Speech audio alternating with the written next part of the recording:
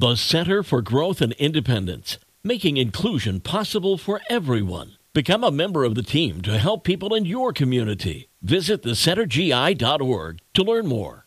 It's the best mix, 98.3 The Coast. Good morning, it's Mark Hamlin. Today, Thursday, the first day of February.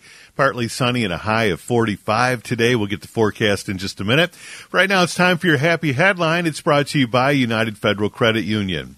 Ross and Jade Dallas from Glasgow, Scotland, along with their 2-year-old son Carter, took a year-long trip to Asia. One of the stops in October included visiting Nepal, where they climbed to the base camp of Mount Everest, which is 17,598 feet above sea level. Ross and Jade hiked to the base camp with Carter on Ross's back. It's believed the 2-year-old Carter is the youngest person to ever reach the base camp. And according to proud father Ross, Carter handled the adventure better than he or his mom did. While Ross and Jade suffered from slight altitude sickness, Carter was absolutely fine. Ross hopes that people who learn about their adventures are also called to action.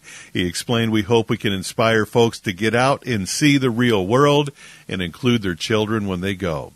And that's your happy headline for this Thursday morning. It's brought to you by United Federal Credit Union on 98.3 The Coast.